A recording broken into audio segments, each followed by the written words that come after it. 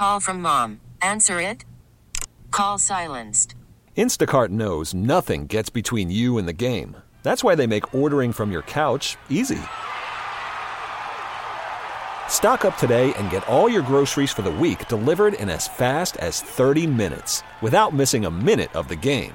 You have 47 new voicemails.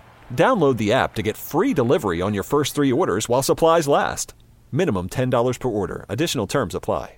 We get it. Attention spans just aren't what they used to be. Heads in social media and eyes on Netflix. But what do people do with their ears? Well, for one, they're listening to audio. Americans spend 4.4 hours with audio every day. Oh, and you want the proof? Well, you just sat through this ad that's now approaching 30 seconds. What could you say to a potential customer in 30 seconds? Let Odyssey put together a media plan tailor-made for your unique marketing needs. Advertise with Odyssey. Visit ads.odyssey.com. We talked a little bit about, the deposit for bottles and cans going from 5 to 10 cents. And I wondered two things. One is, would that make people start bringing them back to the return places more? And how would it impact actually the recycling you put out in front of your house? And, the first piece I saw even related to it was by John Moritz with CT Insider. And he's got a bunch of good stuff he's written about lately, but I wanted to have him on to talk about this first. He joins us now on Brian & Company. John, good morning. Happy New Year. Happy New Year. Thanks for having me. And it was good to meet you finally, by the way. It was good to put a face to the name. So I met you. Was it the governor's? I think it was the governor's. Yeah, at his holiday party. Yeah, the team at CT Insider could take over like an army in there. I wanted to ask you first and foremost, people didn't see the piece, this change to 5 to 10 cents, has it led to a pop in redemption? Yeah, so I actually went up to one of these redemption centers in Watertown last Friday, and when I showed up at 10 a.m., the line was already snaking out the door and into the driveway with people who had, carrying gigantic bags filled with hundreds of, plastic water bottles, cans, things like that, waiting to redeem them. And a couple of the people that I spoke to, in fact, said that they had been saving up, stockpiling for weeks or months because they knew that they could get a higher return come January 1st. And so do you think it was the demand for that, since some people were sort of holding on to stuff at the end of 2023, that it was just sort of front-loaded kind of crush, or will it be a sustained increase? Yeah, talking to people in the business, they definitely expected there to be kind of a little bit of insanity the first couple weeks of the year that will eventually slow down to normal. But the part of the reason they made this change in the first place is they wanted to increase the redemption rate all around Connecticut. In the past couple of years, fewer than half of the bottles and cans that are eligible for this program have been brought to redemption centers. So the aim here was to boost it also in the long term. I don't think you wrote about it in the piece, at least I don't remember seeing it, but the other question I have is, how's this going to impact localized recycling efforts? Because I would say for mine, I don't know what the percentage is, but it's a decent percentage of what I put out on the town's pickup is bottles and cans. And if people start bringing them to the redemption centers, then I don't know, they might not recycle enough through the town. Yeah, so the law itself doesn't address what happens through, the blue bin that you put out on the curb.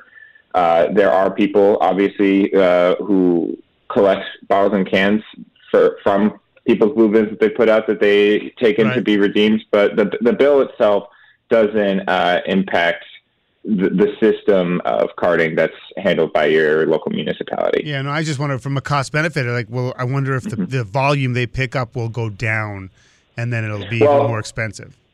There are the bills, the bottles and cans that this covers. I mean, hundreds of millions of these things are being sold in Connecticut every quarter, not even every year. So there's plenty to go around. Yeah. We're talking with John Moritz from CT Insider. If you don't mind, I'd like to ask about aid in dying and the Hartford line as well.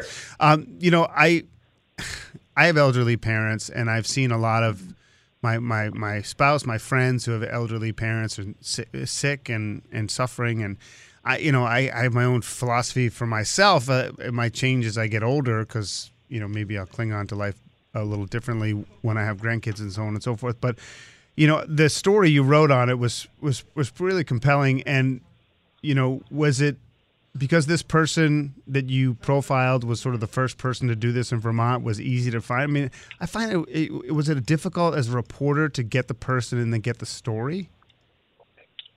Certainly. It was, so for people who haven't read the story, I sat down with a woman in her home in Bridgeport by the name of Linda Bluestein early in December, and she spoke about her journey through advocating for aid in dying legislation, as well as her own cancer diagnosis at the time. She had been diagnosed with 3 different forms of cancers, and she had not a very long prognosis, not very long outlook in which she expected to live.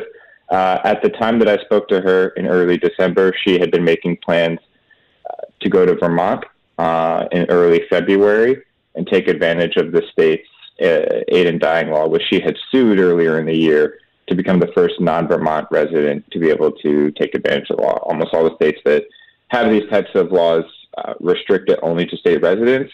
Vermont and Oregon are now 2 of the outliers. So she was the first to come from out of state to go to Vermont. In the end, several weeks after I spoke to her, according to her family, her condition worsened.